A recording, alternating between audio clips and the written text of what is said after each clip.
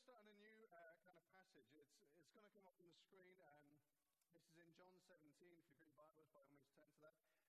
If you don't have a Bible, by all means head towards the welcome desk, the Font of Knowledge, and they'll be happy to give you one for free. So John 17, verses 1 to 5.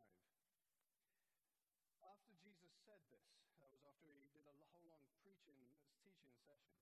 After Jesus said this, he looked toward heaven and prayed, Father, the hour has come. Glorify your Son, that your Son may glorify you. For you granted him authority over all people, that he might give eternal life to all those you have given him. Now this is eternal life, that they know you, the only true God, and Jesus Christ, whom you have sent. I have brought you glory on earth by finishing the work you gave me to do. And now, Father, glorify me in your presence with the glory I had with you before the world began. Now, after Chris's talk a couple of weeks ago, I decided that actually it's probably a good time to kind of start reviewing my own prayer life, my own prayer walk. And as I kind of reflected on it, I realized that I've always been really good, since being a Christian, I've always been really good about that kind of ongoing conversation. And some of you will be familiar with this. So when you're out working or when you're driving somewhere or when you're going somewhere, you kind of just, you kind of check in with God. You say, help me get there safely, or help me do this work well, or help me do this. Those quick prayers, that ongoing conversation. I've always been really good at that. But what I started to realize is as I reflected on that, I thought, that's starting to feel a little bit superficial. Like there was no real depth there. And so it was a real coincidence, but the following morning I woke up at some stupid hour, like 5:45 in the morning. I don't do that often. And I woke up and I'd had a bit of a restless night. There'd been a lot of things on my mind, some difficult situations coming up and some difficult challenges ahead. And I thought, this is probably a good time to really try and dig deeper in prayer. And so what I did is I left Tara in bed. She was fast asleep. And then I kind of dressed up, put my hoodie on and had some shorts, and I went for a walk. I even took my gym bag as well, actually. I was intending not going to the gym, but the steam room before work. That's how in-depth I am at this. So I went for a walk, and I found my way walking around this park, and I found a bench on there. And so 6 o'clock in the morning, here I am sitting on this bench with a bag, shorts, a hoodie, looking very, very tired.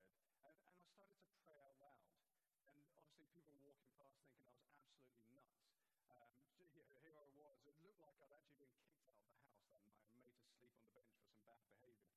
But as I did that, as I pressed in, I really just try to be honest. I try to be real. I try to speak as if I was speaking to a friend. Now, a lot of people always say you need to go deeper in prayer, but I didn't really know what that meant. So with the difficult situations and everything coming up, I decided I was really going to try and push in and be brutally honest to God about how I felt about those situations. I really kind of spent my hunger to hear from God. It felt like I was going through this dry phase where I was really struggling to hear a word. I was really struggling to make sense of what God was saying through the Bible. And I really tried to press in. And I really tried to ask what to pray and how to go about praying. Now, I'll be honest with you, not much happened that day, but as I kind of went on with the rest of the day, I started to feel like I got a lot off my chest. Like I kind of released a lot of information, a little burden that I was carrying. And so as I kind of did that, I thought, I'm going to do this again tomorrow, probably after work, actually, at a more sensible hour. And so I did that again. So I walked around and I found that bench and I sat down. And again, I did that. I spoke out loud and I was really brutally honest once again. And I spoke to God as if he was right there. And I said about my concerns, my fears, my frustrations. And again the next day. I did that for a couple of days. And it was actually after a couple of days I started to feel like God was hearing me. I started to feel like I wasn't actually alone in that situation, that I wasn't struggling. I started to feel like I was connected to God once again. And, as I said, it didn't necessarily make a massive difference right there and then. And unfortunately, I had to kind of go through those difficult situations and I'm still having to face some of those challenges. But the great thing is I don't feel like I'm doing that alone. And I don't feel like I'm doing it without God's strength and God's wisdom in those places. And so it was during that experience started to reflect on this John 17 passage that Chris has asked me to preach on. And it started to kind of make sense in a new way. Now this, to give you some background, this is the beginning of Jesus' beginning of a long prayer. And the timing of this prayer is crucial. It has just come after Jesus has finished preaching a long sermon. It's pretty much the last thing he says before he makes that journey to the cross. On the way to the cross, he will be betrayed by someone who's close to him. He'll be unfairly convicted of crimes that he hasn't even done. He'll be unfairly and unjustly beaten and put through hell. Not only that, his closest friends, the people that he would rely on or that he would go to, would seemingly reject him and turn their backs on him. And then as he goes to that penultimate moment, the ultimate moment where he suffers and is stripped naked and humiliated and then placed on that cross to die. At that point, even God would feel like he'd absolutely abandoned him. The timing of this prayer is so crucial. As we look at this prayer on the precipice of possibly the most difficult time, the most difficult moment of Jesus' life, we could probably learn a few things about how to face that hour of suffering in our own lives. Now, before I get into the prayer, there's a bit just before the prayer that I want to spend 2 seconds on. It says that as Jesus said this, he looked toward heaven and prayed. Now, I absolutely love this for a couple of reasons. I think this is an incredible insight, and it's one that's really helped me over the last couple of weeks. As he looked towards heaven to pray, I think he really spoke about a couple of things, about position and about power. First of all, where he was looking. He wasn't looking inside himself for that strength, for that wisdom. He wasn't looking inside of himself for some kind of help, although he could have. It was Jesus, it was God. But what he did was look up and enacted the perfection of that Psalm 121, which you may know of. I lift my eyes up to the mountains. Where does my help come from? My help comes from the Lord, the maker of heaven and earth. He knew where he was looking when he looked up and prayed to heaven. The second thing he said was about his position. Again, he wasn't cowering. He wasn't afraid of what God was looking at him and thinking. He wasn't covered in guilt and shame. He looked up bold and guaranteed and assured that of his position with God, that he was the Son of God. He knew where he stood. And all I'm going to say about that is when you pray, I really encourage you to look up. Just that practical thing of looking up. Look up and pray heavenward, confident of the work that Jesus did, accomplished on that cross, reconciling you with God, putting you back into his hands. Not only that, let's stand bold and lift your head up high, that you know that you're not relying on your own strength and understanding, but you're looking to the source of all strength, all power, all life, and all hope. And that's all I'm going to say about that. So intimacy is the next thing. Jesus, when he first started praying, the first thing he said was Father. And again, there's something really beautiful in this. There's something really simple. For you and I, we've got to, when we pray, we've got to decide who we're praying to. I'm not talking about, a personal particular thing, but how do you see God? I think this is so key. As you're praying, are you praying to someone who's high and who's magnificent, who's powerful, but is as distant as you could possibly imagine? Or are you praying to someone who's personal, loving, caring, someone who's good and who knows you, someone who's all powerful but has good and great intentions for you? If you want that person, if you want that personal loving God to answer your prayers, then my encouragement is to call on God how you hope to find him. As a loving father and as a devoted dad. Speak to him as such and know that he knows everything about you. When I was going through these kind of prayers and really trying to press on beyond that superficial prayer, and I started to speak out loud about my doubts and my fears and my struggles and my what-ifs. There are some things that I felt like I couldn't say to close friends or family because I just feel like in saying that, the frustration, the raw feelings that were there, I felt like they would almost offend people or upset people. The great thing is when you're looking heavenward and you're praying to your Father in heaven, you've got someone who's listening, who's got a listening ear, who's never going to be offended, never going to be upset with what you have to say. And it's just such freedom in that.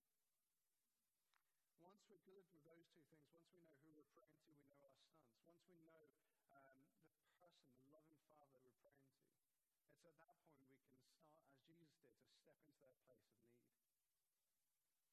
The next thing Jesus says was, the hour has come. For Jesus, this was the most beginning, this was the beginning of the most horrible and painful time of Jesus' life. Truth is, you and I are all too familiar with these times. These difficult times that really strain us and stress us and almost lead us to this place of hopelessness, like we're just out of control and we don't know how to deal with it. Unfortunately, the question isn't not so much if these times will come, as opposed to when these times will happen. It's that time when you're having yet another argument with your partner, and at the end of it, with tears in their face, they just say, I can't do this anymore. I need some space. It's that time when you look at your child, and only a couple of years ago you were playing in the garden with them and really happy. And now they're with the wrong crowd. They're in that place where they're turned their back on you and turn their back on God. It's that time when your friend calls you and says he's had some medical tests and the news isn't good. Or probably more appropriate for most people here, or a lot of people here, it's that time when you go into the office on a Monday morning and your boss calls you into the office and says that thing you've been fearing. We're having to make some cutbacks. We can't afford you anymore. There's thoughts and there's questions go through your mind. How are you going to put food on the table? How are you going to pay the mortgage? How will you survive that desperate, hopeless almost, fearful place where you don't know how to be, let alone how to pray?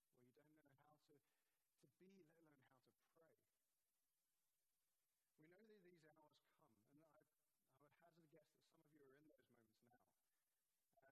And before I go on, let me just say at the end of the service, we always offer prayer. We always offer that opportunity where God can come and comfort you. And I encourage you even now to be thinking about making your way down there after the service. As we see at that hour, Jesus chooses to go and pray. The question is, where do you go at that time? Where do you go for comfort? Wherever you go for comfort, that's, I guess, what you could term as your functional savior. Is it alcohol? After a bad day, you go, I just need a glass of vino. Do you turn to eating? Man, I always eat Ben and Jerry's in those times. It's probably not good.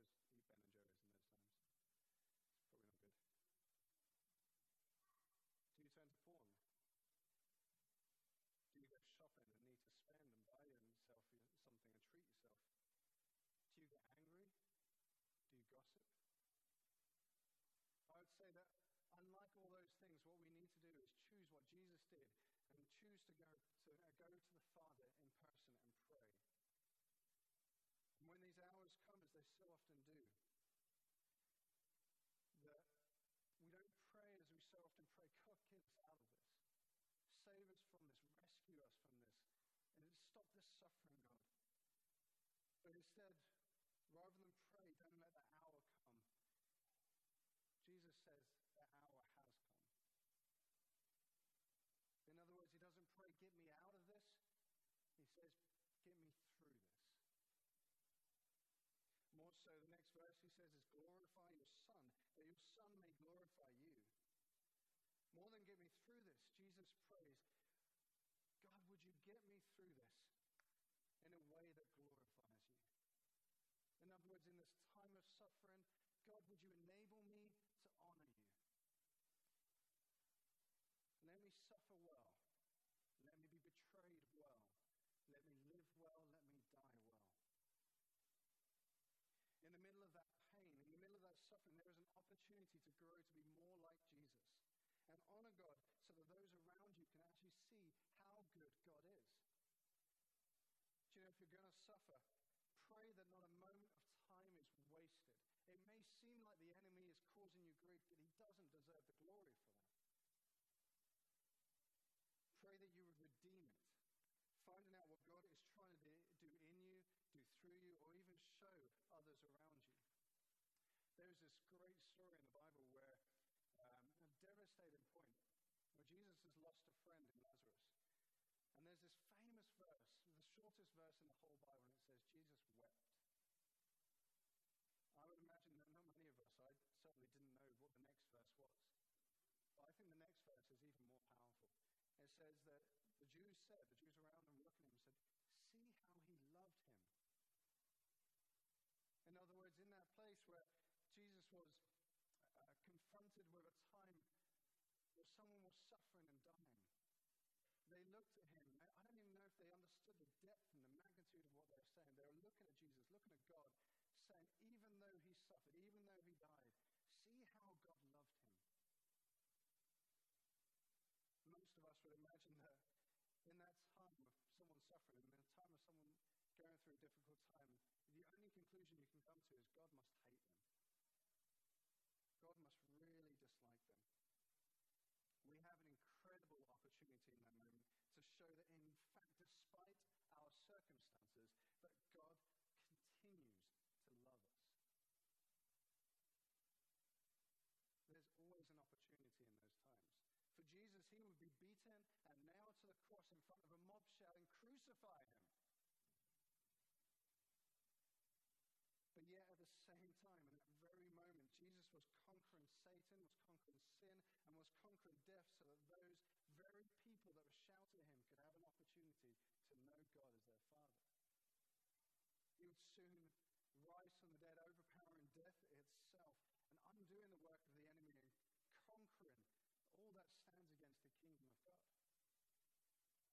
In the darkest moment of Jesus' life, he would glorify God to all mankind forevermore. What seemed to be an obstacle turned out to be an immeasurable opportunity. So during those hours, let's pray that God would enable us to honor him in the midst of our suffering. Next thing Jesus says is, for you granted him authority over all people that he might give eternal life to those that you have given him. Even when we don't understand what's going on, when God doesn't even make sense to us, we can be assured that Jesus has authority over all people, absolutely everyone. There is no one out of his reach, not even you. Therefore, because God is so powerful and good, because he has all authority in heaven and earth, because his intentions are good towards us, we can be certain that even in those difficult times, he is both able to help us and worthy to be trusted. It is possible and in fact guaranteed that God will use this situation that you're going through for the good. That's why we can hold on so tightly to that verse in Romans 8:28 when it says that God uses all things for the good of those who love him. And even that comes at the end of an entire passage where the Bible is speaking about looking at the insignificance of our present sufferings compared, that's the key word, compared to the glory that awaits us in eternal life. So the next question is, what is eternal life? Jesus says this, now this is eternal life, that they know you, the only true God, and Jesus Christ whom you have sent. Eternal life is less about a place and more about a person. If we focus on that place, we can lose focus on God. You know, although heaven will be a glorious place, the Bible says that no eye has seen, no ear has heard, no mind has conceived the things that God has prepared for those who love him.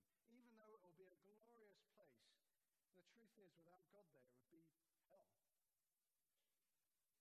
Let me give you a great example of this. So last week I was on a stag do, and the stag and the hen decided that they were going to meet up at the end of the evening, which is different but cool. And so they decided that the end of the evening would be at Bantry Hall nightclub. Now, I'm guessing from the low ripples, and not many of you are familiar with that place. It's not a good place. Okay. Now, I've got to be honest and admit and be real with you guys. I have actually worked there in the past, many, many years ago. I have, to my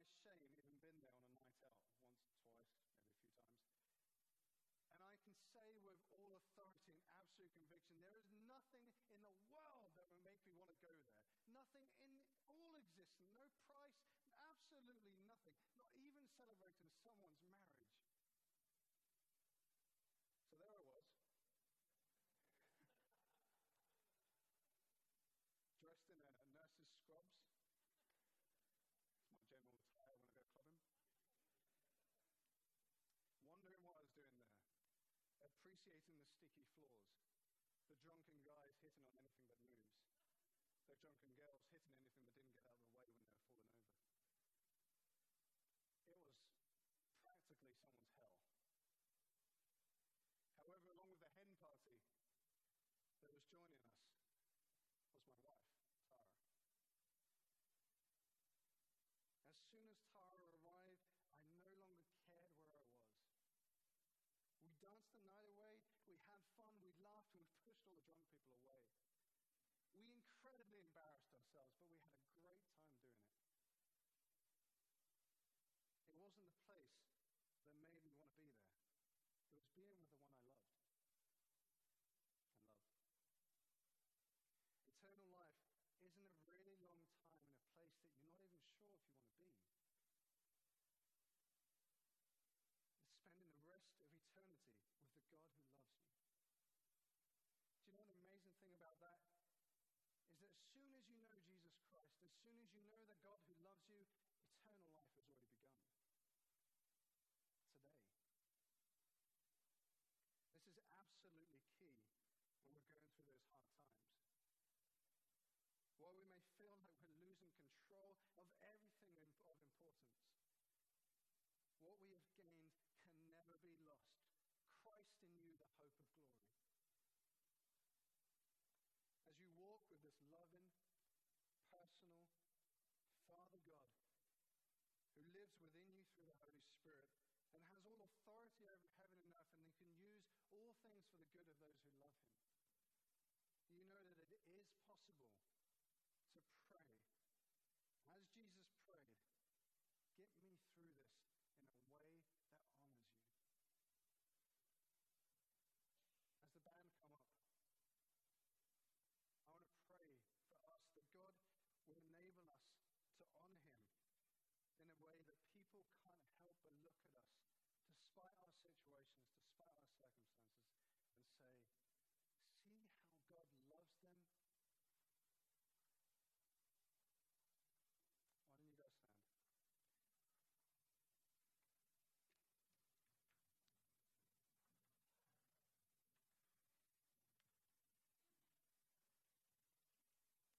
Would you close your eyes and let me pray for a moment?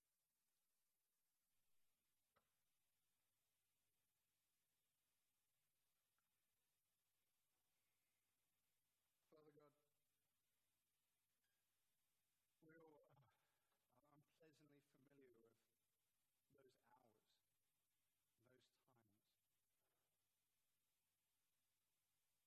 I would even guess that some of us are going through those hours, those times right now. And we don't understand it, we don't get it. It doesn't make sense, and we have a lot of frustration as a result of it.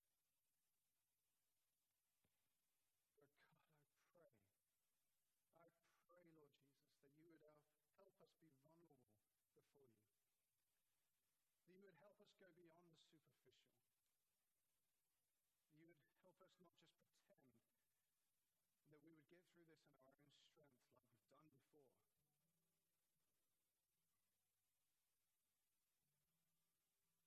In fact, can I just ask, and everyone keep your eyes closed while we do this, if you're going through that time, if you're bold enough to be vulnerable before God, and you're in that place where you don't want to be strong, you don't want to be superficial, would you raise a hand? Thank you.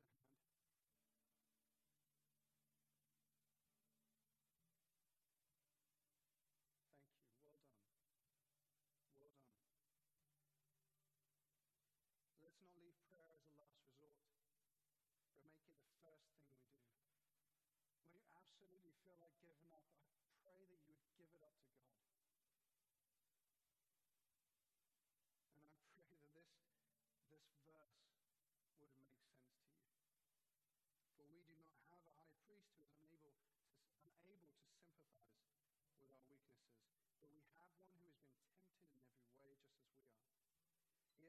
did not sin. Let us then approach God's throne of grace with confidence so that we may receive mercy and find grace to help us in our time of need. I'm not going to do a big call forward because we haven't got time, but I really want to encourage you. If you raised your hands or if you wanted to raise your hands, would you come to my right, your left after the service, and I'll tell you when, and receive prayer. But even now, begin to receive that mercy and that grace that God has for you.